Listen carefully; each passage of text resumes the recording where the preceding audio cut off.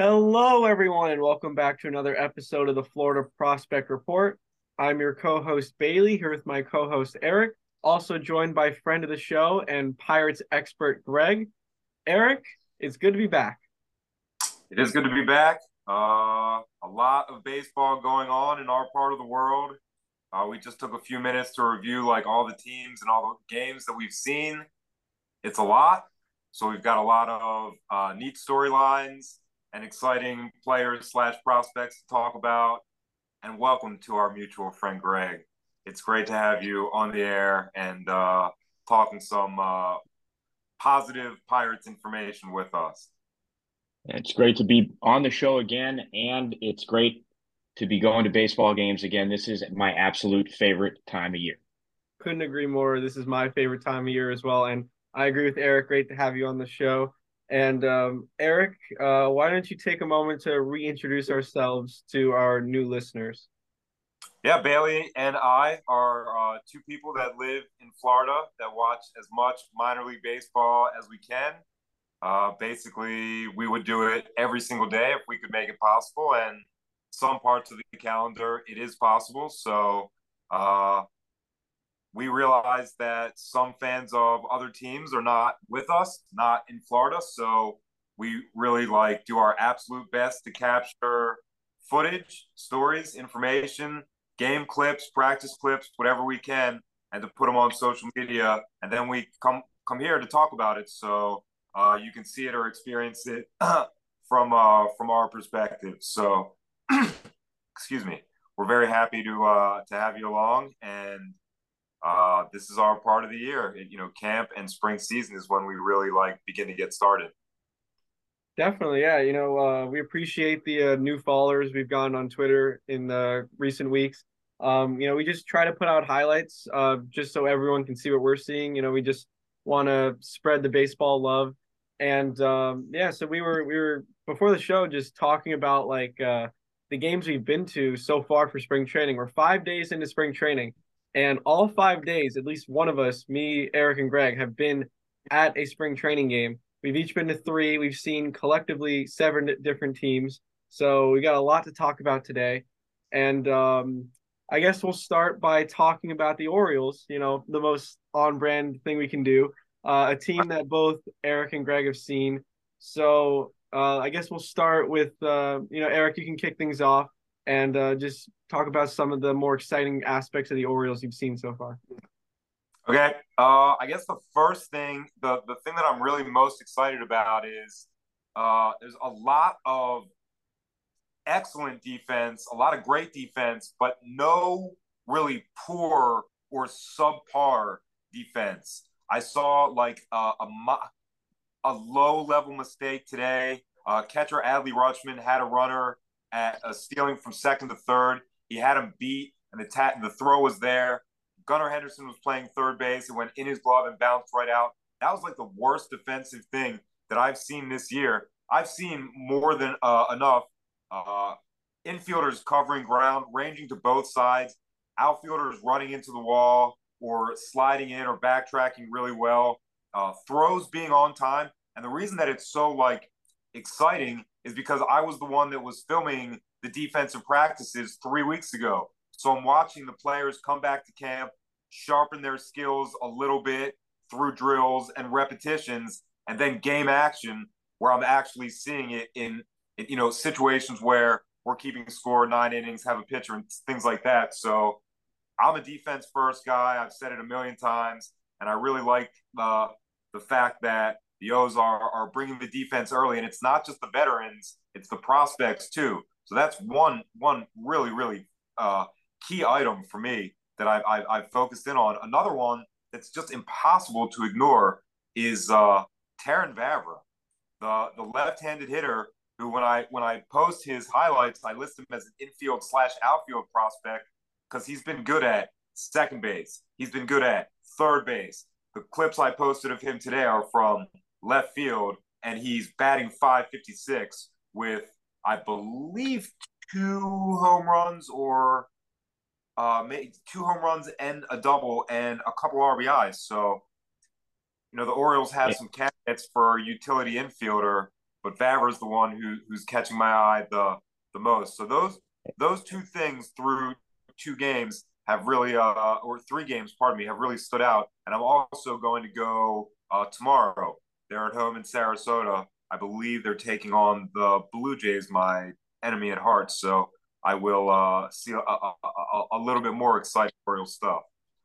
And I can add on to Eric's discussion of the Orioles because I saw them on Sunday against the Tigers here in Lakeland, and I was impressed with Vavra as well. He played third base. He started at third in the game, made a great diving stop towards the line, and threw the man out. I forget who it was who was running, but Lewin Diaz made a nice scoop at first to make the play, and he had a couple of hits the day I saw him as well.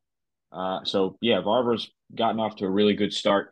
And while Eric focuses on the defensive side, I saw the Orioles score 9 runs in one inning here in Lakeland on Sunday. It was a 9-run fifth inning that carried them to a 10-6 win. And Lewin Diaz not only made an impressive play in the field, he had 2 hits in that one inning, including a double and a 3-run homer right down the right field line. So while he spent the offseason on the DFA merry-go-round, he managed to land on the Orioles, and maybe the Orioles will be better for it. He's looked good. Yeah, and he got a hit yesterday as well. So his spring stats might be like worth arguing for a spot at, when they break camp. When you saw them, did any particular pitcher for them stand out, the Orioles? I thought that the starter gave up. I think the starter gave up a homer, but other than that, looked pretty solid. And I thought that the pitcher Cano, he had a solid inning. I don't. You guys probably know his first name better, more likely than I do. But Cano stood out. Detroit was throwing the ball around a little bit. They didn't look as good or as solid on defense as the Orioles did. But it was a little ragged on the defensive side for Detroit, but typical first weekend spring training performance, I think. Yeah, that's Yainer Cano from the Jorge Thank you. Lopez trade. And Thank I'm you. really glad you guys both talked about Vavra because, it feels like if he keeps this up the rest of spring, he has to make the opening day roster as the utility guy. He's just too valuable, assuming he can keep it up. And, great to see Lewin Diaz producing. I was really high on him when he was a Marlins prospect. And, it just seemed like they didn't want to give him playing time for whatever reason. And then when they did, it was inconsistent. And but in AAA every year he would rake. So hopefully the Orioles, give him a shot. I know they've got a probably the most crowded infield, prospect wise in baseball. So he has a lot of competition. But I think there's one more Orioles player I want to touch on before we move on to a different team. It was at your game, Eric. I think he played at both games. You both seen him. It was the player we were most excited about on our previous episode, Heston Kjerstad. Eric, what happened at the game you went to when you saw Kjerstad? Oh, man, he hit 2 home runs. He just missed the third, and I want to say that on the printout after the game, I don't think any of the pitches would have been clear strike squared up centered strikes. So he hit a couple bad pitches out of the stadium. One oppo down the left field line. So Kjerstad is legitimate. People were talking about what affiliate he goes to. Is there a chance for a call up? And people should just be watching him play, watching the unique things that he does because he's a gifted athlete. He's very strong, much faster than he looks like he would be. He has a good arm. These are the things that influence playing time. He doesn't make a lot of mistakes when he's out there. He can hold his own at the plate.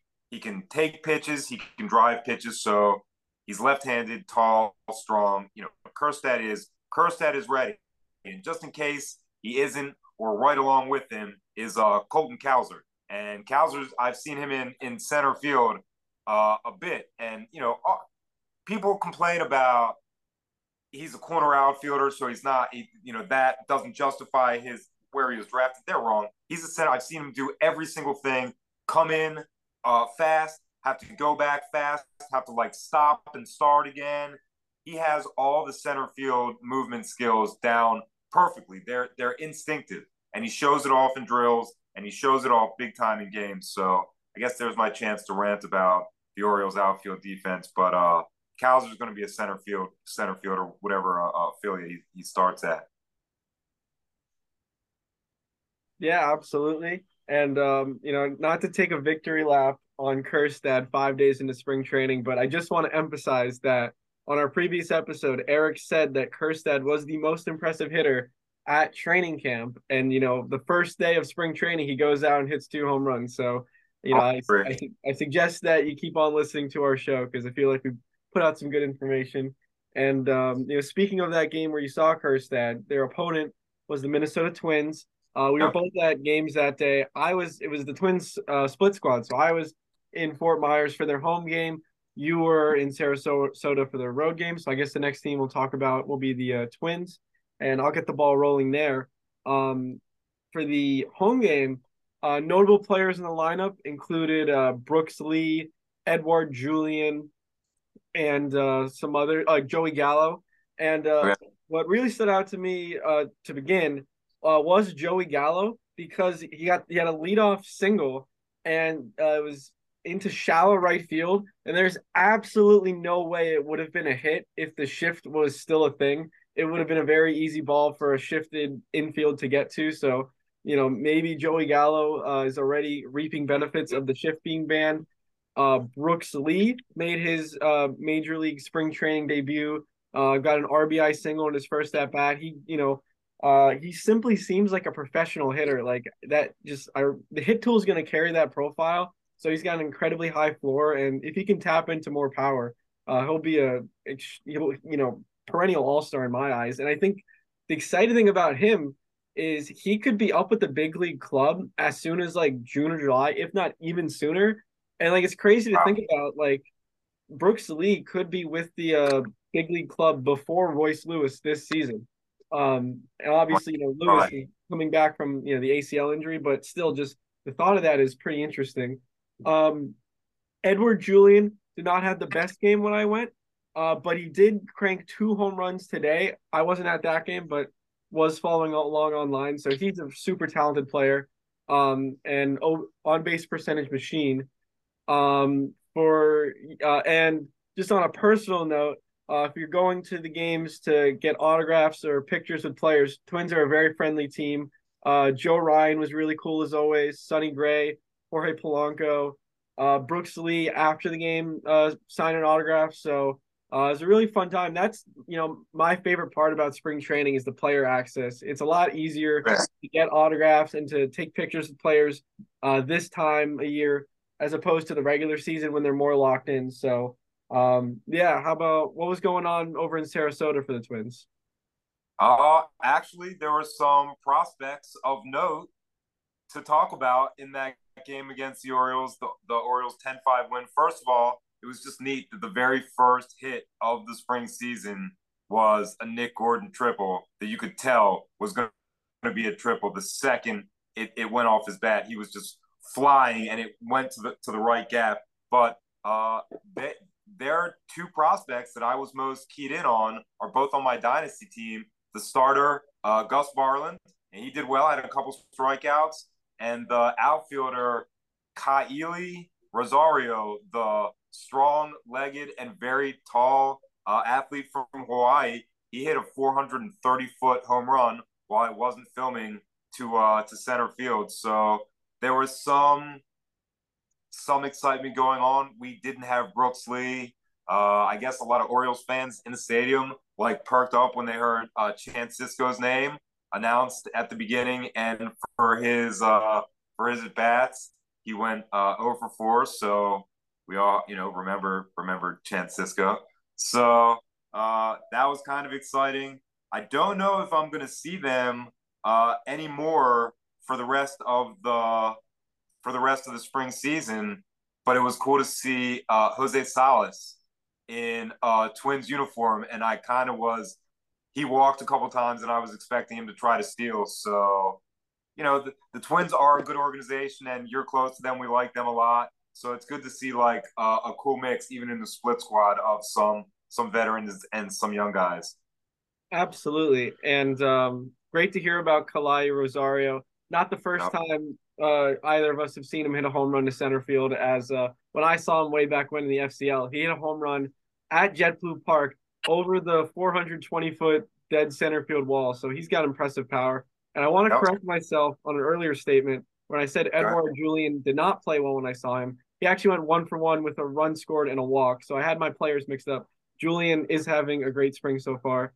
Also wanted Also hit a to, tater today. what's that? Also, I think he hit a tater today. I think he had 2 home runs today, if I Okay. read it correctly. Um, Right. and Joey Gallo in his other at bat had a second hit, so he went 2 for 2. On the pitching side of my game, Kenta Maeda pitched, which is notable as he missed some time, or a lot of time actually, in recent years with injuries. He 1 inning, no walks, 1 hit, no runs, a strikeout. Johan Duran, super dominant. He was hitting triple digits with ease. 1 inning, it was perfect with a strikeout. Giovanni Moran he had an interesting inning. As he walked 2 batters, didn't strike out any, but gave up no runs. And then Cole Sands, who is fighting for a probably a bullpen spot, I would think. Because I just don't know if he figures in that rotation as they're so deep. Did not have the best spring debut, giving up 4 hits and 2 earned runs in just 1 inning, but it's really early, so hard to read into it too much. But speaking of the Twins, I will be there tomorrow for Carlos Correa's spring debut and Again. against Andy Painter, the best pitching prospect in baseball, unless you're a Yuri Perez or Grayson Rodriguez fan. But I'm really excited to see Painter. I met him when he was on the Threshers last year, but he pitched on Saturday against the Hammerheads, and I was working that night, so I didn't get to go to that game. So gonna be great to see him tomorrow. And while we're on the topic of Fort Myers, I guess I'll pivot to the Red Sox real quick as our third team we touch on. I think I'm the only one here who's seen the Red Sox, so Yeah. I'll briefly sum that up. I've been to 2 games, and I went to their training camp on Monday. Devers played both games. He's looked like the same old Rafael Devers we know, superstar, really talented. He faced Taj Bradley in the Sunday game, which was quite fun. Bradley blew a 98-mile-per-hour fastball by him for a swinging strike. Ended up flying out to the warning track, so Bradley took that matchup. Hopefully, that's a matchup we look forward to in the coming years. Bradley versus Devers, assuming Bradley can stick with the big league club. Masataka Yoshida has looked quite fun. I saw his first hit with the club on Sunday. It was a double that was a couple inches away from a home run. It seems like all the reports I've read about him seem quite accurate about like 20 home run power, good hit tool. It all checks out. I like Sedani Rafaela, I think I pronounced, or Sedane. He's impressed me, especially during batting practice. I like him a lot. Raimel Tapia has had a good start to the spring. I think he could figure in as a fourth or fifth outfielder for the Red Sox. Tristan Cassis has looked pretty good. On the pitching side, I saw Josh Winchowski. And I also saw, their prospects on the backfields warming up. They're all there. Miguel Blaze Jordan, Marcelo Meyer. They're all in town. You can see them for free on the backfields. So that is quite fun and exciting. And yeah, so I don't know how good the Red Sox are going to be this year. They have good players, with Devers, Justin Turner, Masataka Yoshida. I'm not really sold on them though. I think they end up finishing fifth again in Yep. the AL East. What do you guys think? I think Go ahead, Greg. Yeah, I think the Red Sox are probably going to bring up the rear in that division. I think there's just too much competition with the other four teams.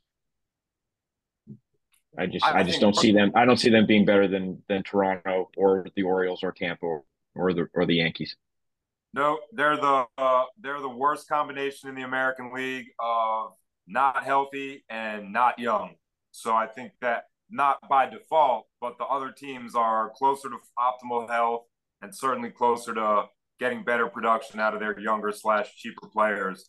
The Red Sox, the Red Sox seem like they were really a last place team last year. They seem kind of like more entrenched as the fifth of five to me this year.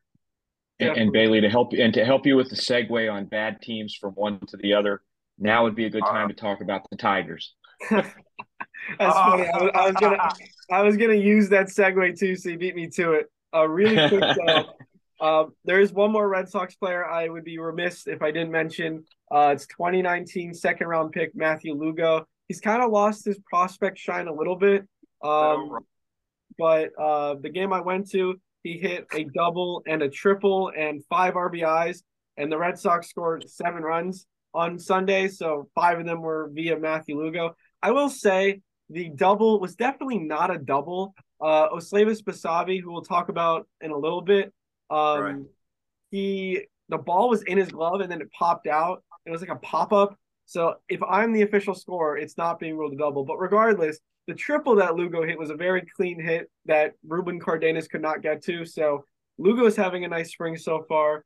So, but yeah, so just wanted to touch upon Matthew Lugo real quick because so it's been like we said, only about 5 days, but he's looked good so far. But as you mentioned, Greg, sticking on the topic of mediocre teams, I think it's a good time to talk about the Tigers. You mentioned briefly earlier about their defense, but let's hear about just the team as a whole.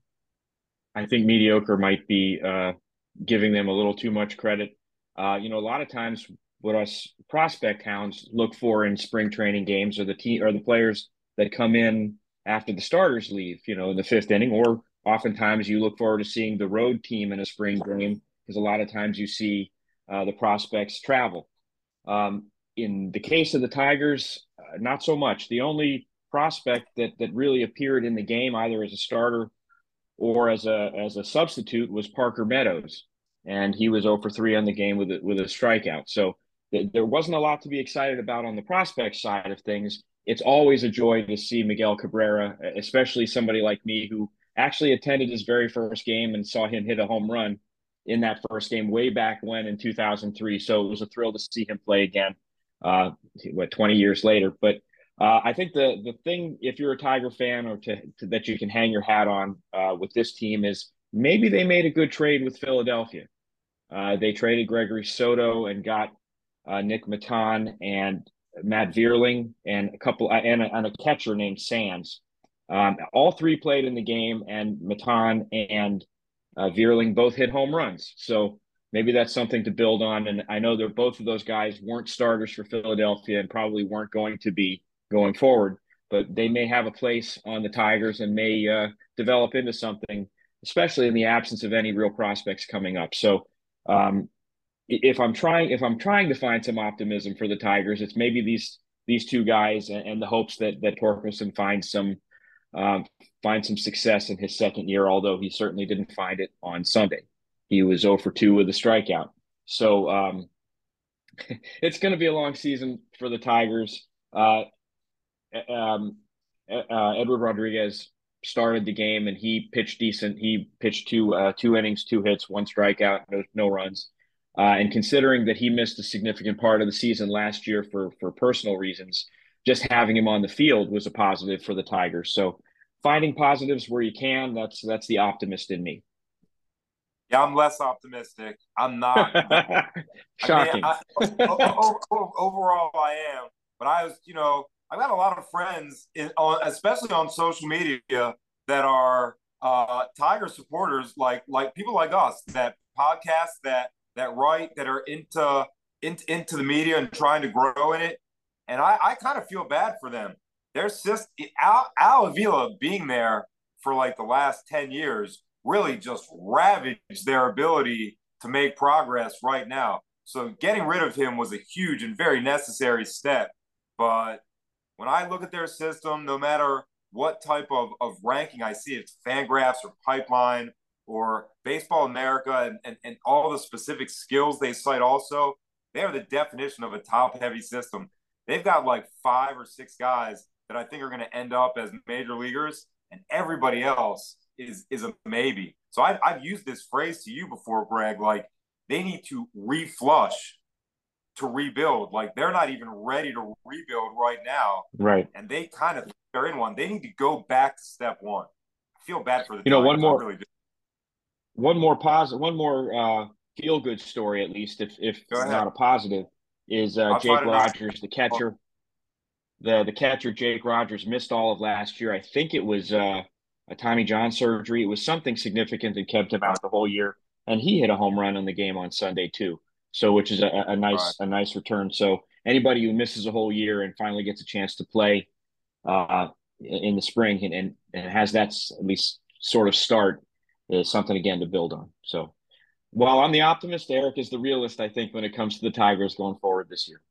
Right. I mean, I hate to be that way, but I always look, very hard at each minor league system and the players individually. By the way, speaking of something that we've like all looked at, most of the games that we go to, us three in particular, are minor league games. So now that something from the minors is transitioning to the majors, have either of you guys had like any controversy or anything that stands out with pitch clock? I don't think that I have. There was something on Saturday in the Pirates Jays game. There was just some confusion with the people I was sitting near, not clear about uh, why a player got first base or why the umpire was pointing to his wrist. I think that's sort of the universal sign for hey the it's a strike because the pitcher the batter took too long, or it's a ball because the pitcher took too long. There was a runner at third in that situation, and he didn't come home, and the guy next to me thought it was a balk call, but it certainly wasn't because the guy would have come home had it been a balk, and Right. it was a clock situation. And so no, there was no mystery on the field. There was just some confusion in the stands, and that might happen quite a bit as during the regular season, unless there's some clarification by either the PA announcer or I think last year weren't there some umpires mic'd up calling on telling the fans what happened on a replay. It might not be a bad idea for them to do that at least at first on these clock situations. I tend to agree. At the 3 games I went to, there were some automatic strikes and automatic balls, and there was a weird situation with Josh Fleming where it seemed like they were calling a balk. So I think it'll be some growing pains during spring training, as the players and umpires get used to the new rules. I was actually talking with a fan at one of the Red Sox games about the new rules. I'm all for the pitch clock. I wasn't originally when it was first introduced in the minor leagues, just because I was like, do I really want less baseball? But I don't think it is less baseball. It gets No, rid of it the isn't. overtime. And Well, you get to go eat, get home, a solid 30, 45 minutes earlier. So I like that. Earlier. the Um, two games I went to lasted 2 hours and 47 minutes each, and each game had 16 runs scored in it and a new pitcher every inning and some pitching changes during the innings. And they've Right. still managed to score. They still managed to finish a game in 2 hours and 47 minutes. I think that's all you can ask. And I think that's how the game was played, decades ago. So even if you're a purist, I think you're complaining about the pitch clock, you're sort of not on solid footing because the game is traditionally played at that pace, and I think it's good that we're getting back to it. And in fact, maybe folks from your generation, Bailey, might be more interested in it if the yeah, games are 2.5, 2 hours 45. it's certainly possible. I would say though, the two rule changes that have come over from the minor leagues that I don't think will be positive are banning the shift and the extra inning runner on second rule. Um, I think I'm more okay with banning the shift than the extra inning rule, but I don't love it either. I think like you see the argument on Twitter like it's like telling football defenses not to blitz. And I mean, I kind of see that argument. Like, I just, Um, if a team wants to put 9 fielders on the right side of the field, I think they should feel free to do it. But I understand the argument against it too. I'm more upset about the extra inning rule. I think that that's simply not baseball. And I understand the argument for it, the time argument, saving pitchers' arms. But if you want to do that, start it in the 11th inning or the 12th inning. Give us 1 or 2 extra innings of actual baseball before you put in that Right. kind of rule. But overall, I think, there there's good intent behind the rules. So that's all you can really ask for. right. For I, the I I'm Go sorry, ahead. Eric, go ahead. I think as far as the banning of the shift, I think I'm in the camp where um, I would be I'm not in favor of banning it, and the reason being is I'm a Pirates fan. I'm wearing my fandom on my chest here tonight. But back in 2011, 12, 13, they were actually on the forefront of things. I know it's hard for people to imagine now, but the Pirates were on the cutting edge back then, and they actually had people in their, you know, in their baseball operations whose job it was to figure out where to best place defensive players, and they gained an advantage in a game where they are inherently disadvantaged by for a lot of different reasons. So I think from a competitive standpoint, it's a big negative. I think it also sends a bad message for players trying to make it to the major leagues. We are going to reward people who are good at one thing, and that is pulling the ball. And we're going to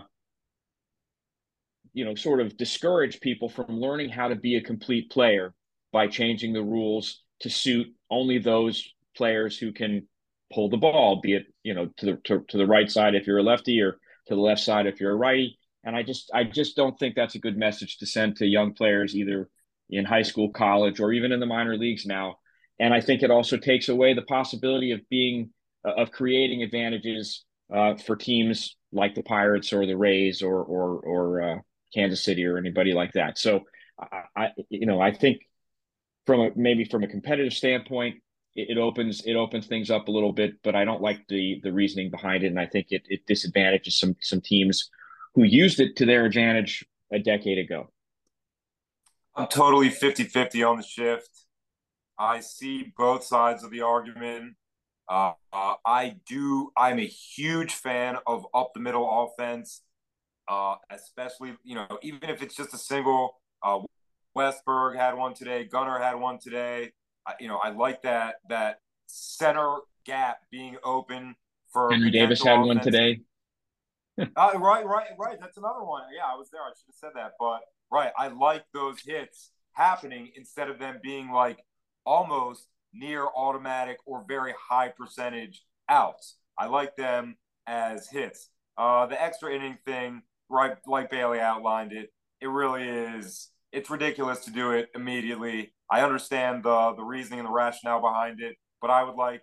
I'm the kind of person that likes a 15 inning game or a 16 inning game. I know that I'm in the absolute minority, but at least start that in the 11th or the 12th. And the pitch clock, from what I'm noticing, and we go to dozens of minor league games a year. The only thing that they're taking out is the delay. The stuff that slows down the action is now interval by interval being reduced. The pitcher cannot get the ball back and walk around the mound for 30 seconds. He just can't do that. And that's where so many delays come from. But speaking of time and a delay and a time crunch, Greg, we have you on for a very specific reason, and we haven't gotten to that point yet. Today,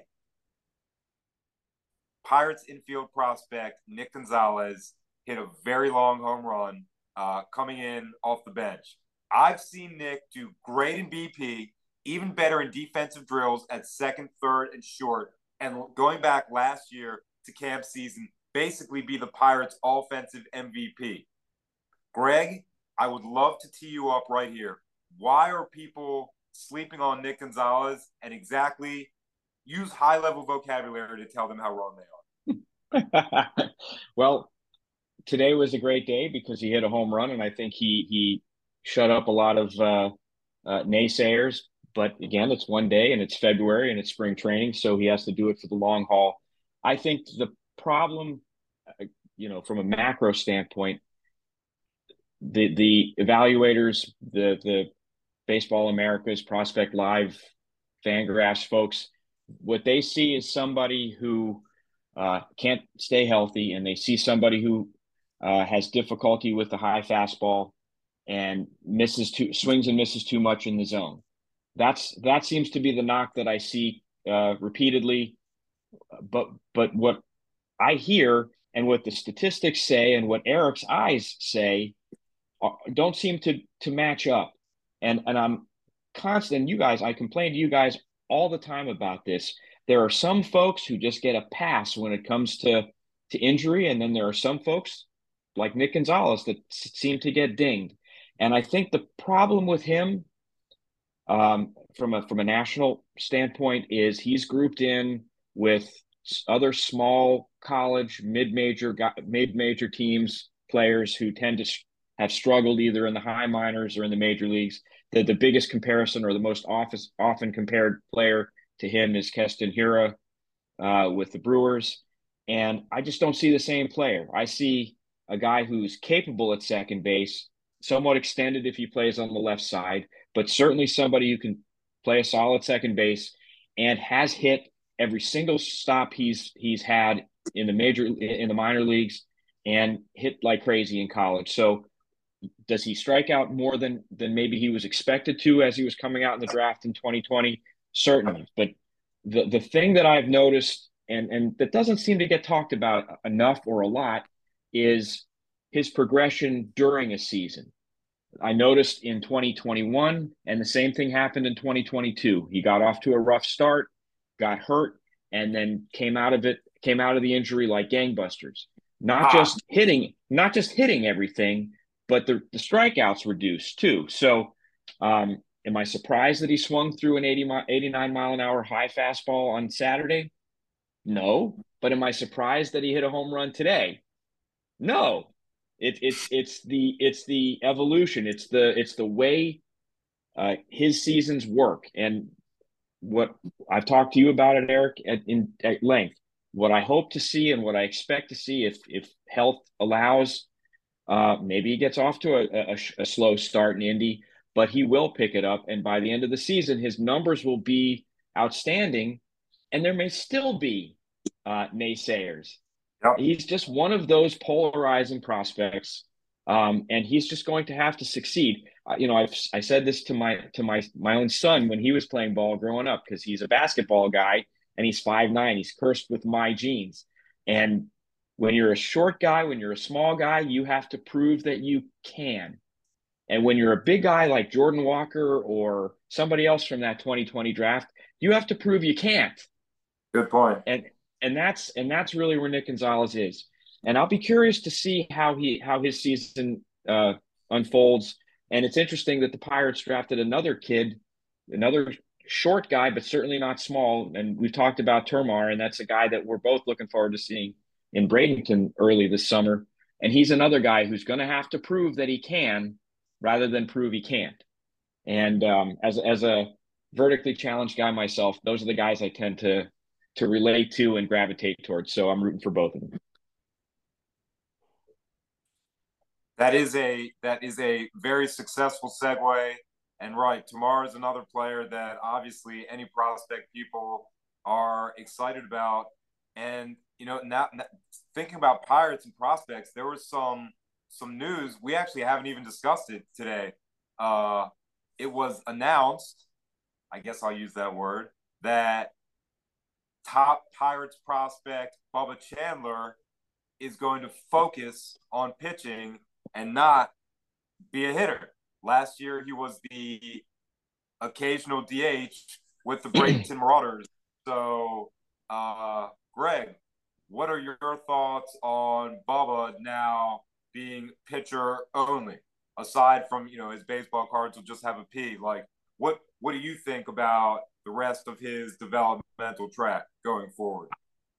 I think Bubba was always going to be a pitcher. I think he was being allowed to hit last year as an accommodation more than anything else.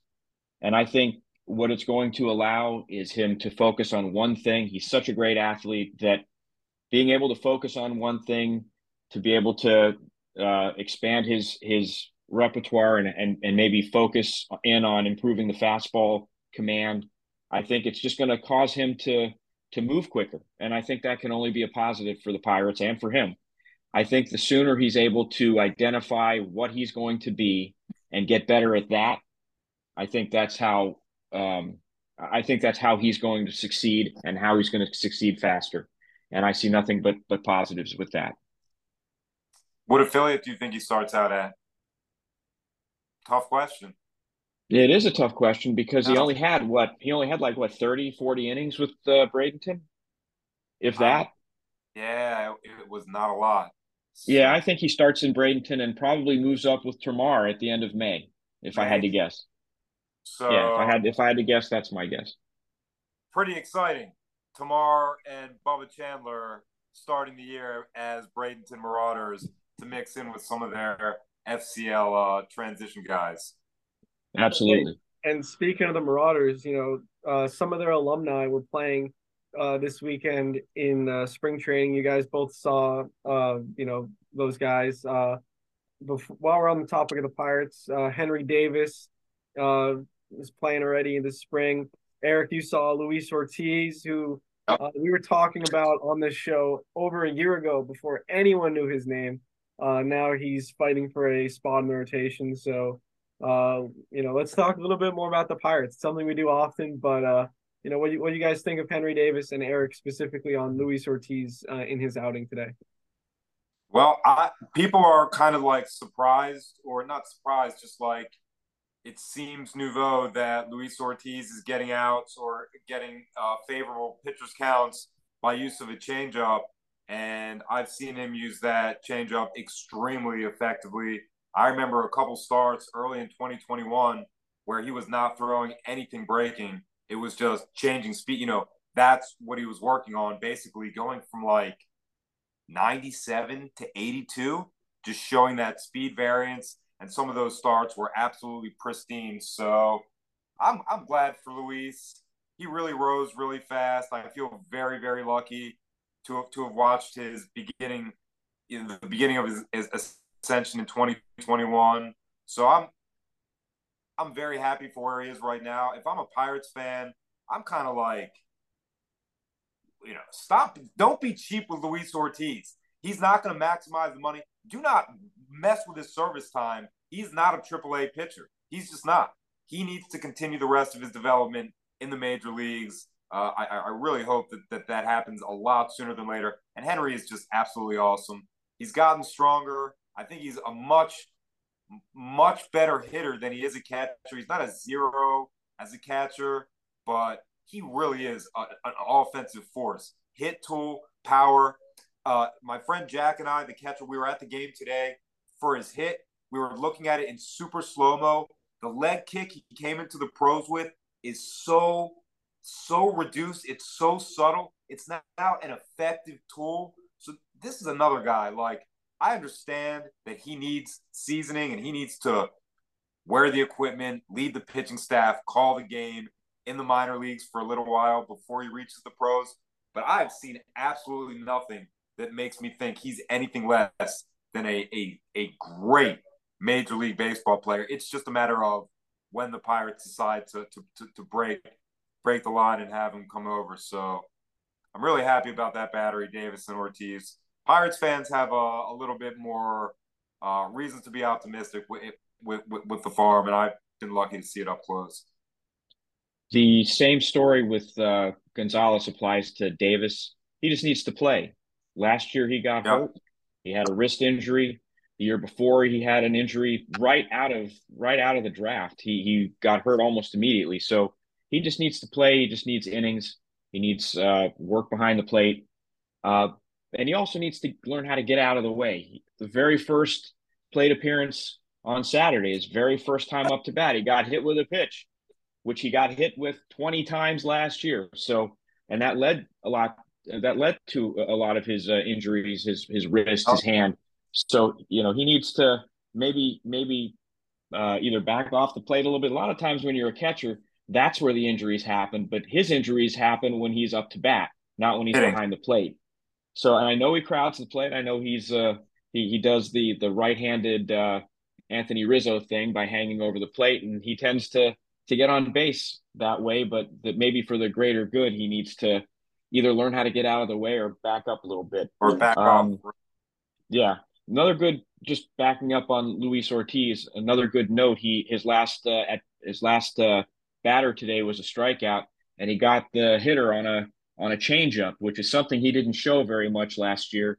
And it had some, I don't know, 8 or 9 mile an hour difference between the changeup and the fastball. And if he can have a third pitch like that keeps hitters off the fastball, he will be even that much more effective. So I have high hopes for Luis Ortiz. And as much as some of the national pundits are sort of running away from Nick Gonzalez and Henry Davis for whatever reason, they are running towards Luis Ortiz, and on that count, I can agree with them. So I'm hopeful and optimistic. And another prospect who maybe struggled last year and we're looking for better things this year from the Pirates, I saw on Saturday was Liover Piguero. He Okay. had 2 hits and 2 RBIs, and both of those hits were up the middle line drives, which tells me that he's locked in pretty early on in camp. So I'm seeing the Pirates tomorrow here in Lakeland, and I'm hoping that I haven't seen the travel squad or who's coming up here, but I'm hopeful that we get to see Liover Piguero, at least as a late inning sub. He's somebody who really, really needs a positive season this year. Last year, he got called up in June as an injury replacement, got sent back down after a game or two and struggled. And he struggled to the point where he didn't even get promoted to AAA as the season wore down. So Piguero is another guy that needs to sort of reestablish his prospect status. And what better time to do it than now? Definitely. I know. That's Go ahead. that's a lot of good Pirates info. I'm really high on Luis Ortiz. I think the changeup is going to be a game changer for him. No pun intended. Oh, play on words. And real quick before pivoting off the Pirates, because we still got 2 more teams to talk about. I got to shout out Endy Rodriguez, who is 2 for 5 this spring with an RBI and 1,000 OPS. It's possible that he ends up being the long-term catcher instead of Davis, if Davis, or they are a tandem. But it's a good problem to have. So just wanted to shout him out too. And pivoting to another team that Eric and I have both seen in spring training so far, my Tampa Bay Rays. I've been to 2 games, and although they lost both of them, there's a lot of positives. So starting with that first game against the Twins, Josh Lowe hit a leadoff double way over the left fielder's head. Really positive to see after he's had some struggles in the major leagues. And, it feels like if they just give him playing time, he'll succeed. I know he has issues with fastballs, but I'm a believer in Josh Lowe. Vidal Brujan looked really good on defense, made a nice play to start a double play. Oslevis Basabi had an RBI single in the Saturday game. Harold Ramirez had a hit. Kyle Manzardo had a hit, which is notable. His first game with the big league club. Isak Paredes looked amazing in batting practice. Just insane power from that guy. There's a lot of talk, just I guess in Rays circles, about if he's a platoon bat or not. I'm always really bullish on the Rays players not being platooned, even though reality suggests otherwise. But I think if he keeps playing the way he's done so far in spring, it'll be hard not to let him cook. Cameron Meisner had a good game. So those were the notable hitters from the first game. On the pitching side, there were a lot of positives as well. Mason Montgomery, one of our top pitching prospects, pitched a scoreless inning. And Evan Reifert, reliever of the year in 2022, pitched a perfect inning as well, striking out the side. He could be, an elite closer as soon as, next year. And I think he can figure into the Rays bullpen this year. Like he's quite good. On the opposite side of the spectrum is Josh Fleming, who the first 6 batters he faced all reached via a hit. He ended up pitching 1 inning, allowing 6 hits and 6 earned runs, no walks or strikeouts. So it's the first day of spring training. I don't want to read too much into it, but Fleming's fighting for, a long relief / bullpen role, maybe even like, a bulk guy. but he's gonna have to pitch better than that. Maybe you never know what's going on with pitchers during spring training, especially early. Maybe he was tinkering with his pitch mix, but definitely not the best outing. On Sunday, I saw the Rays again in Fort Myers, this time against the Red Sox. Jose Siri got hit by a pitch. Luckily, he's okay. Curtis Mead, I was really excited to see. It's the first time I saw Curtis Mead. Went 0 for 3, but just in terms of player interaction aspect, he's one of the nicest players I met this weekend, so that was cool. Same with Jonathan Aranda. He was a really nice guy. Aranda drew 2 walks on Sunday, furthering my I guess propaganda of him being a walk machine. Luke Raley hit a home run on Sunday, which is notable because he did it again today, Tuesday. So he's already had 2 home runs, fighting for that 4th outfielder role with the Rays, maybe even as starter if he keeps this up. Let's see. Greg Jones struck out twice on Sunday. He looked better for you, Eric, on Monday. Oslavas Basabi hit a grand slam, which over the green monster, I guess artificial green monster, since it's not the real one. Mini monster. Yeah, the mini monster. Taj Bradley pitched a perfect inning, getting Tristan Cassis, Rafael Devers, and Justin Turner all out. None via strikeout, but still really impressive. Ben Heller, a 30-year-old pitcher, he looked really good. Non-roster invite, struck out 2 guys. Colton Brewer also looked really good. So the Rays just have incredible depth in the bullpen. And I guess the last thing I'll touch on for the Rays is I'll go back to Kyle Manzardo real quick. His batting practice at Fenway South was phenomenal. He hit a home run opposite field over the mini monster. He hit a home run to dead center, which is like over 420 feet. And then he pulled a home run right down the right field line. So Manzardo truly has all field power. So I'm really excited about him. But Eric, you also saw the Rays, and you saw a really good player on the Rays do really well. So I'll give the floor to you. Oh, thank you. And by the way, I never posted the batting practice videos that I got. I just sent them randomly to you. I think the best one was Josh Lowe. He was the most consistent, just driving it so far. He looks also so cool with the headband. But I got much more of a veteran offense experience with the Rays. I've also never seen Wander Franco play in person. So I was very happy to film him a beautiful double to the left field wall in slow motion, an outstanding home run. He was 3 for 3. He had 4 RBIs. I saw Yandy Diaz go deep and have a pair of hits. I saw Randy Arozarena go way deep, and I saw a prospect that I probably like more than anyone else still, Vidal Brujan, play a pretty good second base and beat out a hit also. So I got like the real Rays offensive experience. And I just have a feeling them against the Orioles, like that matchup is going to mean something this year. And it's going to be like a little bit different than years past. Maybe the Orioles are going to have a series where they have great pitching and the Rays have great hitting. So them battling against each other is something that I really look forward to this year, as both of the systems and the products of the system kind of like come to the forefront. Very, very excited for that matchup.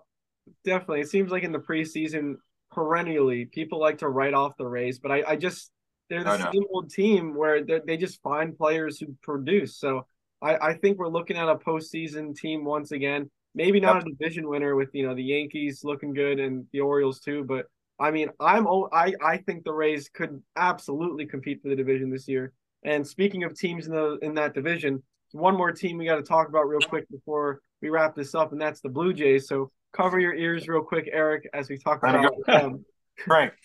But Greg, you saw the Blue Jays over the weekend. Yusei Kikuchi, who did not do well in his first year in Toronto, looked really good for you, as well as some of the hitters. So what were your takeaways from Toronto? I was actually very impressed with Kikuchi. I knew what kind of season he had last year too, so I had no expectations going in, but he was moving the ball quite a bit. He had more velocity than I expected too. He was 94, 95, which is I don't know if that's his norm, but that seemed a little on the high side, especially for February 25th. And he struck out 5 Pirates, and it was a representative Pirates lineup. It wasn't the B team, so to speak. So yeah, he could feel good about his start. Not so much for Zach Thompson, on the other hand. Zach Thompson was the guy the Pirates traded to the Blue Jays for an outfielder named Chavez Young, who's actually had a pretty good start to spring training himself. But Zach Thompson came in to pitch the third inning and didn't make it out of the third inning and gave up a grand slam to Rodolfo Castro, who's had himself a good start to the spring. But I wanted to talk about, while we're talking about the Blue Jays, the one prospect who was really in the lineup who really impressed me, and that was Addison Barger. I knew you were going to say Uh, that. he moved up the ladder 3 different levels last year and hit an absolutely monstrous home run to right field at Lecom Park in Bradenton.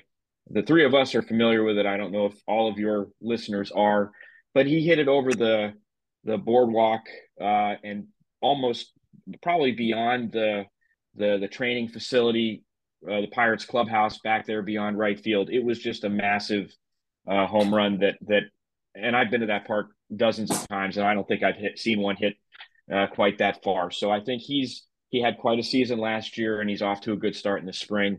And I think right now this is sort of a down trough for the Jays prospects, Jays minor league system right now. So he's somebody that they can feel good about, considering that I don't know that he was a real high draft pick back in 2018. He's somebody that they can point to as maybe as a development success story. So, and it's a infielder. So, uh, while they have Matt Chapman, who knows how long they have him for, and maybe Barger is a Matt Chapman replacement here in the next year or two. Yeah, definitely. And I would say with, excuse me, Orelvis Martinez not developing the way they originally envisioned, the I'm fact a that bigger Elvis Barger, fan. Don't count him out. But you're right. He didn't have the best year last year. right. Right. So the fact that Barger has been so good is, a plus for the Blue Jays. But I'm glad you mentioned that. And I could talk for another 3 hours about spring training. Like, this is just the most exciting time of year. But I think we got to wrap things up just for time. But we're all going to games tomorrow. Greg in Lakeland, me in Fort Myers, and Eric in Sarasota. So definitely stay tuned on Twitter for just content from the games. But Greg or Eric, is there anything you want to add before we go? Just Yeah. one thing. Just one thing on my side. I'm so impressed with the followers you have on your Twitter account. I was fortunate enough to take some video, some Oh, real yeah, you did amateur awesome. video Great. in on Sunday in Lakeland, and I sent them over to you guys, and you put them up on Twitter, and I've been getting likes for the last 3 days. You have some real um, uh, ardent followers, particularly Orioles fans, and so I have to credit you and the Oriole fans that follow you. I'm glad you went first because in the couple games that I've gone to down here and the practices, I can't even tell you how many people are thankful and noticing what we're doing and like pat me on the back, or people that are writing. This morning I woke up to some Orioles fan from Australia thanking me for the videos. So I just want to say, this is what we expect to be doing. This is the busy part of our year, so it might slow down a bit in the couple weeks between like the end of spring training and when the minor leagues really ramp up. But this is what we intended to do when we started this podcast. And I want to say specifically, an Orioles fan that I met at Ed Smith Stadium, and I saw him again today. His name is Jake. He's from Catonsville. I met his daughter. Her name is Karina. She's 9 months old. She was at her first Orioles game. So I'm really glad to meet people that support the Orioles and kind of do unconventional and crazy type things like I would to prove that you're a fan. And I'm very, very glad for Bailey and I that we have this forum that people can connect to. And I just hope that us two and all of everybody else can assist in helping it grow. So now, Bailey, it's your turn. Absolutely. No, I'm glad you both mentioned that. This was our intent with starting the podcast. So I'm really glad that we're able to, reach other people and, just spread baseball, worldwide, as you point out. But just, I guess, last thing, just wanted to thank you again, Greg, for coming on. This was super fun discussion, and we'll definitely be looking forward to having you again in the future. Anytime, and just know that I'm going to be seeing other teams here in the weeks to come. So I'd be happy to talk about what I see with the Yankees and the Phillies and anybody else that I'm lucky enough to see in the next few weeks. It is my favorite time of year. You And bet. Greg, for being an excellent and supportive friend. And I will be sitting with you on Friday night for Orioles Pirates under the lights at 6 o'clock. Let's go Bucks. There we go. So Let's go. thank you both. This was a really fun discussion. Looking forward to chatting with you both again in the future. But for now, that about wraps it up. So thank you all for listening. Stay tuned for future episodes and peace out.